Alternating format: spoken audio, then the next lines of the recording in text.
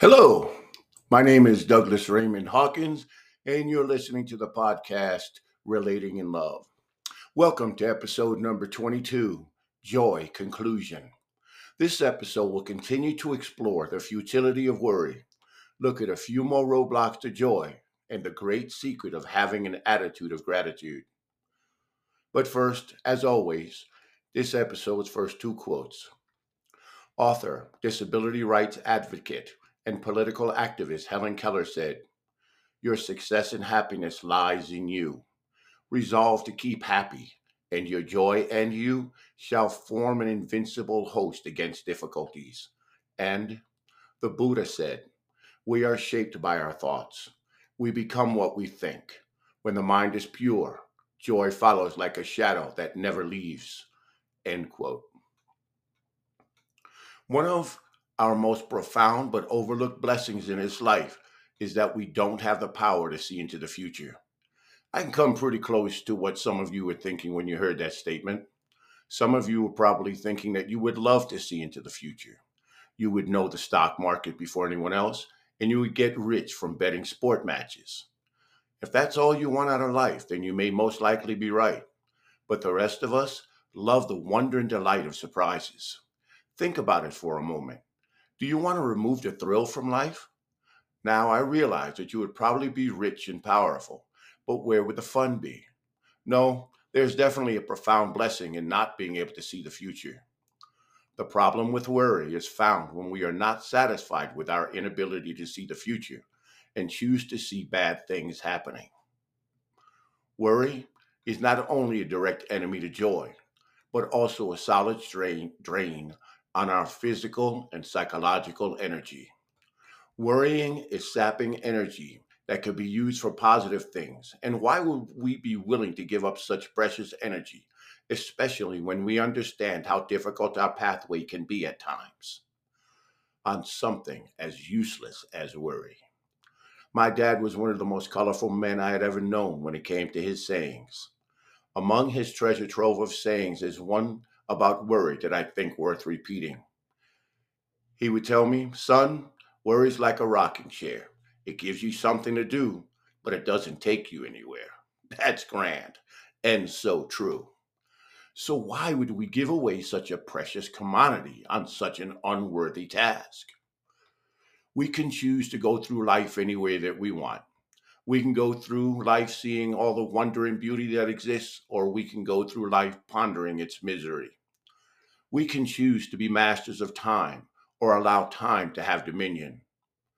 But whatever you choose to do, please choose to live right now in the present. Don't put things off until tomorrow. There might not be one. How many vacations have we delayed until tomorrow because we had too much work to do? How many times have we ignored the whisper of joy because we were busy doing something else? How many times have we put off making that phone call to a friend just to tell them what we think of them because we figured they'd always be there? Live in the now, right now. Hopefully, you've listened to the episode regarding choices. Well, here's one of the most important choices that you'll ever make in your life. Choose to appreciate the now and not let it be polluted by the fears and worries about tomorrow and regrets about yesterday. I would be the first to stress the importance of long term goals. As a matter of fact, I have in one of my previous episodes. But if you're planning your life in the future to the exclusion of the present, then you're defeating the very purpose that we make goals, and that is to enjoy the present. Yes, as we mature, we learn to delay gratification. But the reason that we do is we have learned that by doing so, we gain greater joy.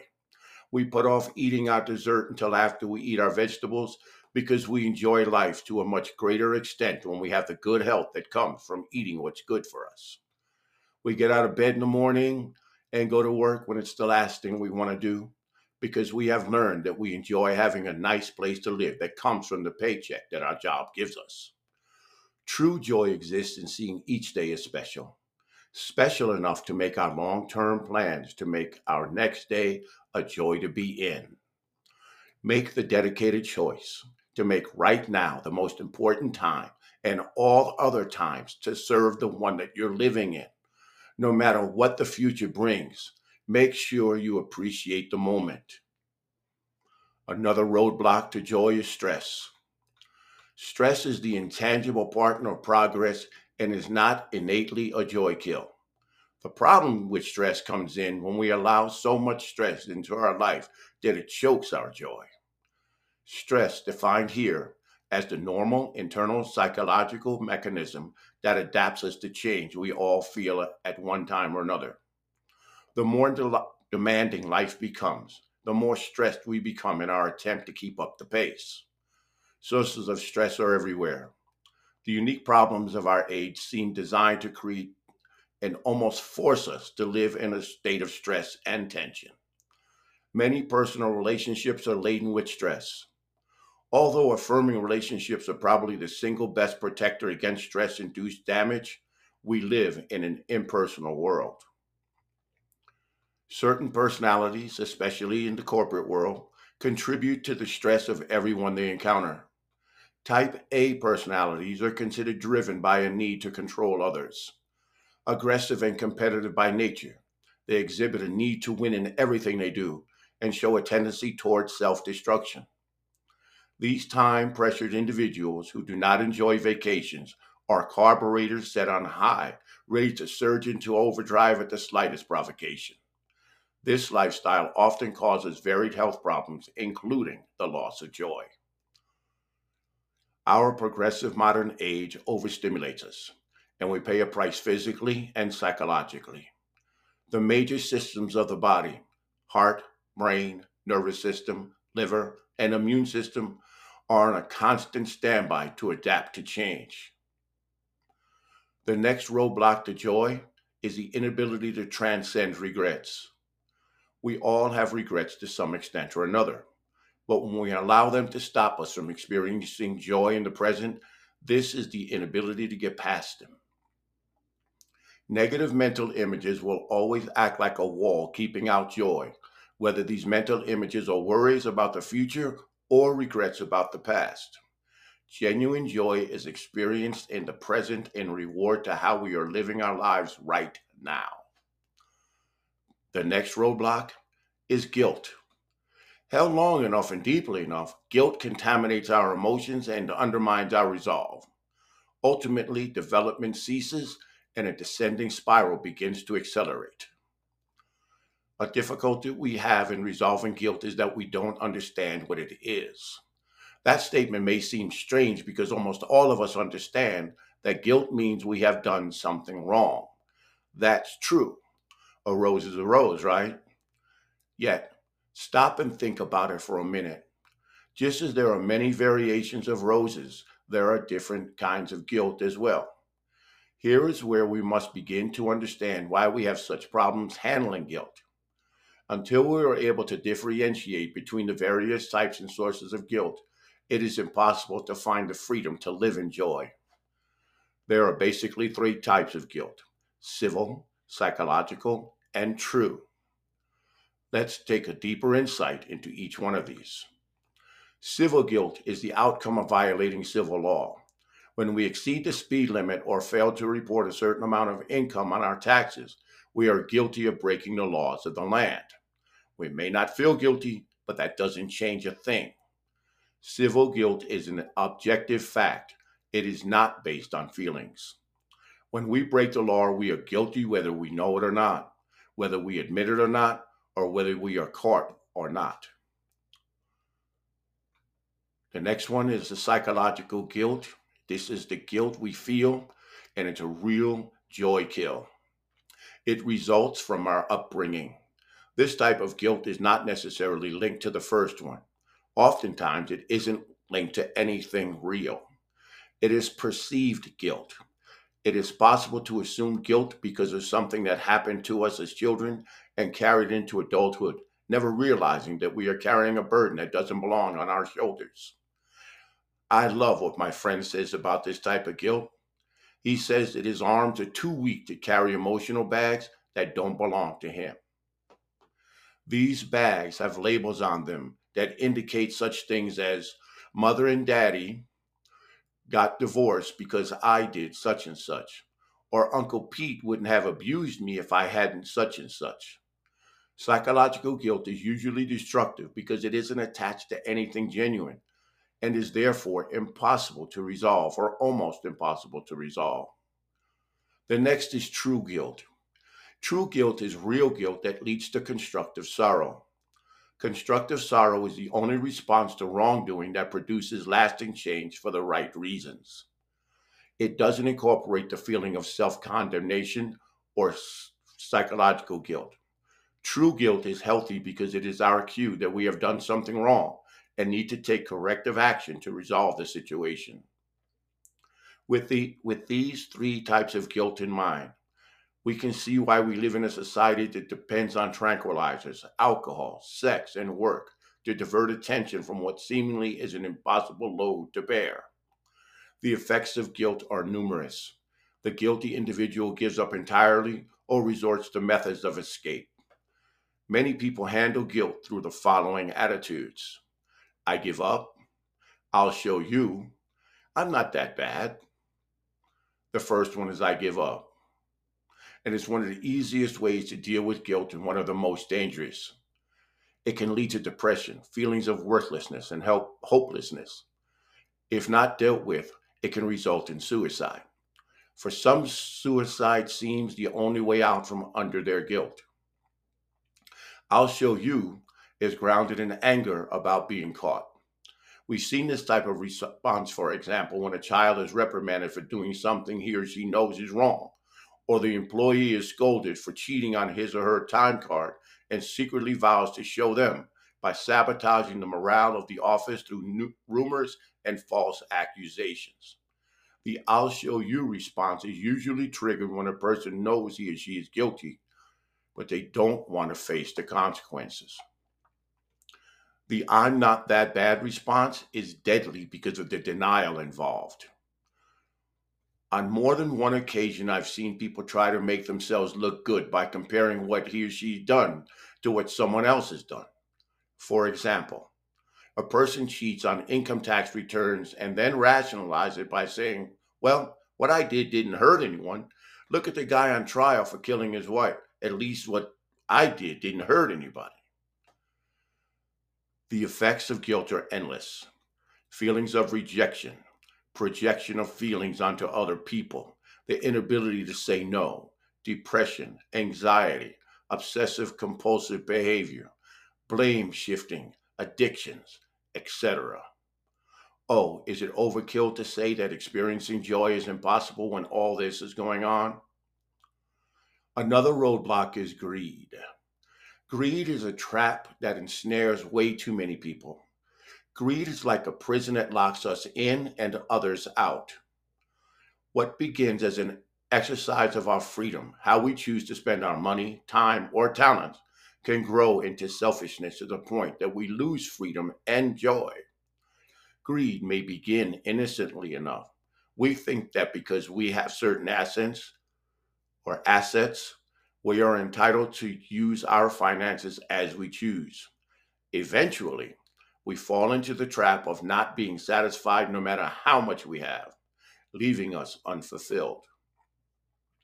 Desires and ambitions are not unhealthy in themselves, but become so when they become so strong that they choke out our joy. The next roadblock is refusal to have fun. That's right, I said fun. When was the last time you allowed yourself to have simple fun? Has it been so long that you have forgotten what it feels like or tragically lost sight of? Maybe you've never learned how to have genuine fun along the pathway that you've traveled so far. Or maybe you've been taught that fun is something that can be used against you. Some parents think that it is a good thing to punish their child by holding back the things that the child finds to be fun. Suppose the child takes great delight in going to an amusement park and they behave in a way that is unacceptable in that household. Well, if the parents decide to punish this child by keeping the child away from the amusement park, it is only natural for the child to recognize that the things he holds as fun will be used against him or her. Therefore, The child would decide to forego anything that might be held against him or her. We're adults now, and no one is going to withhold our fun from us as long as it is legal, so we can learn to have fun again. I can't tell you what fun is because it is so highly individualistic. You'll have to learn this for yourself. I can tell you, however, that having fun is critical to joy. What makes you feel young while engaged in it? What makes you laugh? I love riding roller coasters and taking long walks. What does it for you? The next roadblock is taking for granted what we do have. This one has the following section all to itself. That's how important I believe it is. This is counting our blessings. The reason that some phrases are called truisms is that they are so obviously true, and because they are so commonplace, they are often disregarded. This is unfortunate since there are some valuable lessons to be learned from these truths. For example, there's an old saying, count your blessings.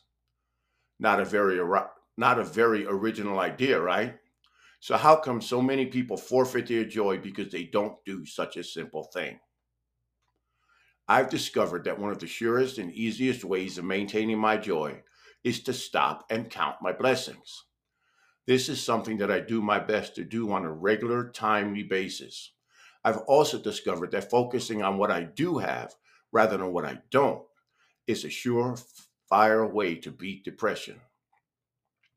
It is so simple to overlook our blessings and to focus on the petty troubles in our day to day existence.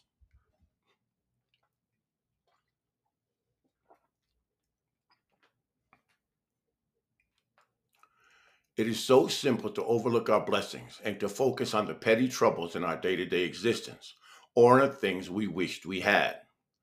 Why is it that a pessimist isn't being negative, but realistic? And why is it that an optimist isn't realistic, but any number of things, including an idealist, a Pollyanna, a romantic, unrealistic, or a fool? Let me clear something up right here and now. Anyone can call me anything they want, but it is still my choice to see that glass as half full.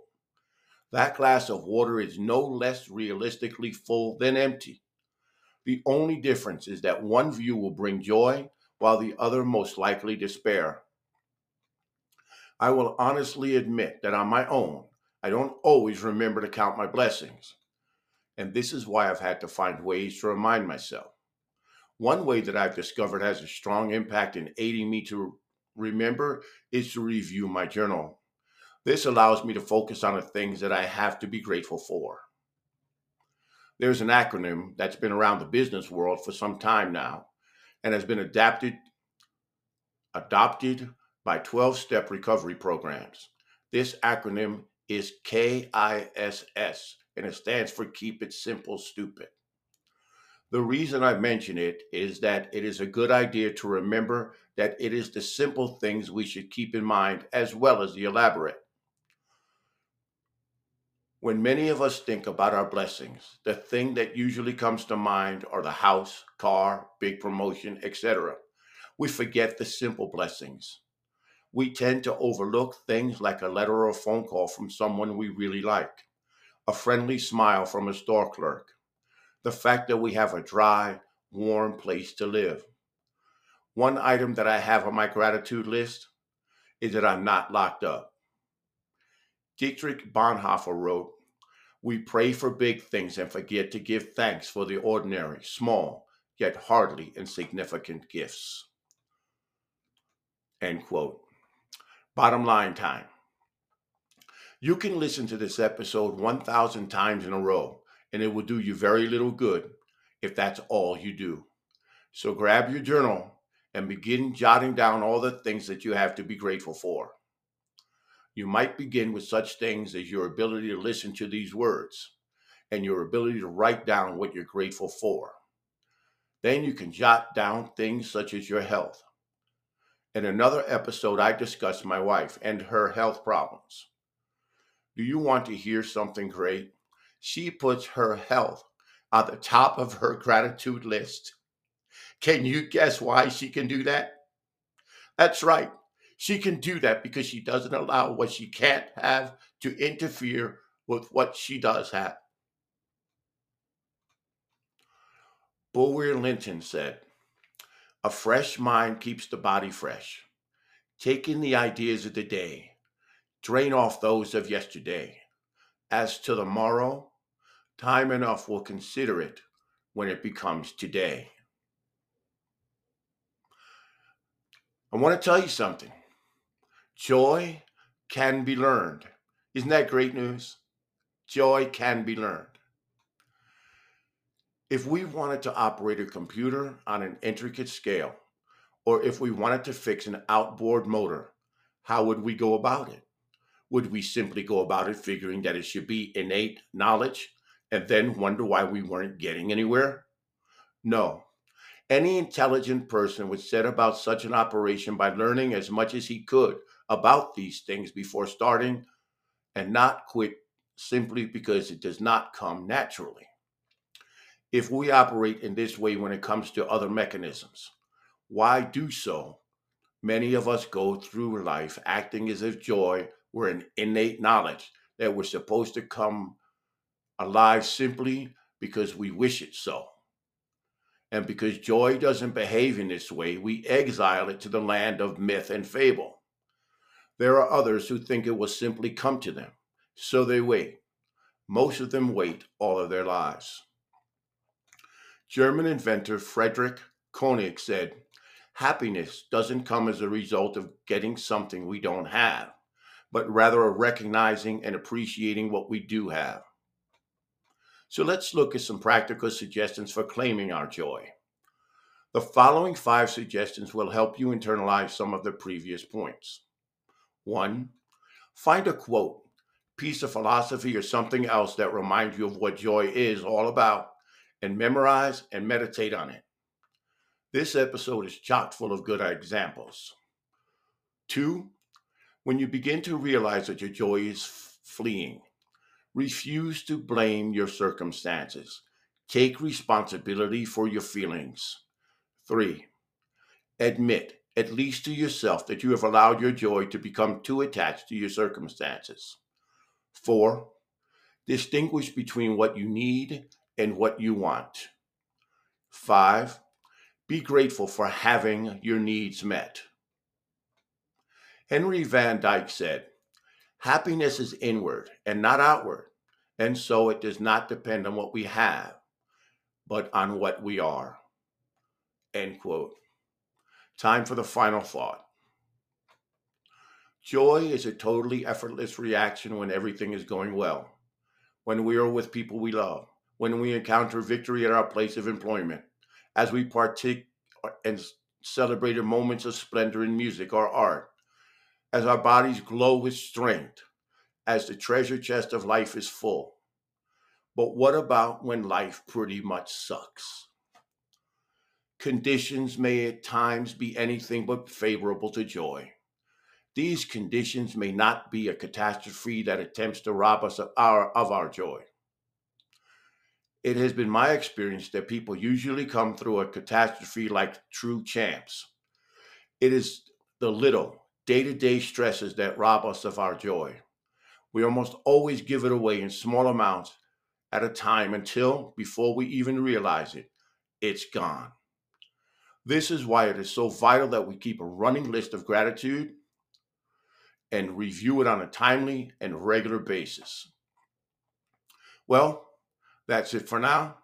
Thank you very much for joining me, and please join me next Tuesday when we'll be learning how to be self-empowered on our pathway to love. Remember, if you have any questions or comments, you can email me at loveintent@comcast.net. And if you know anyone who could benefit from this podcast, please love them enough to have them listen to it. Talk to you then, and remember, make your life a loving one.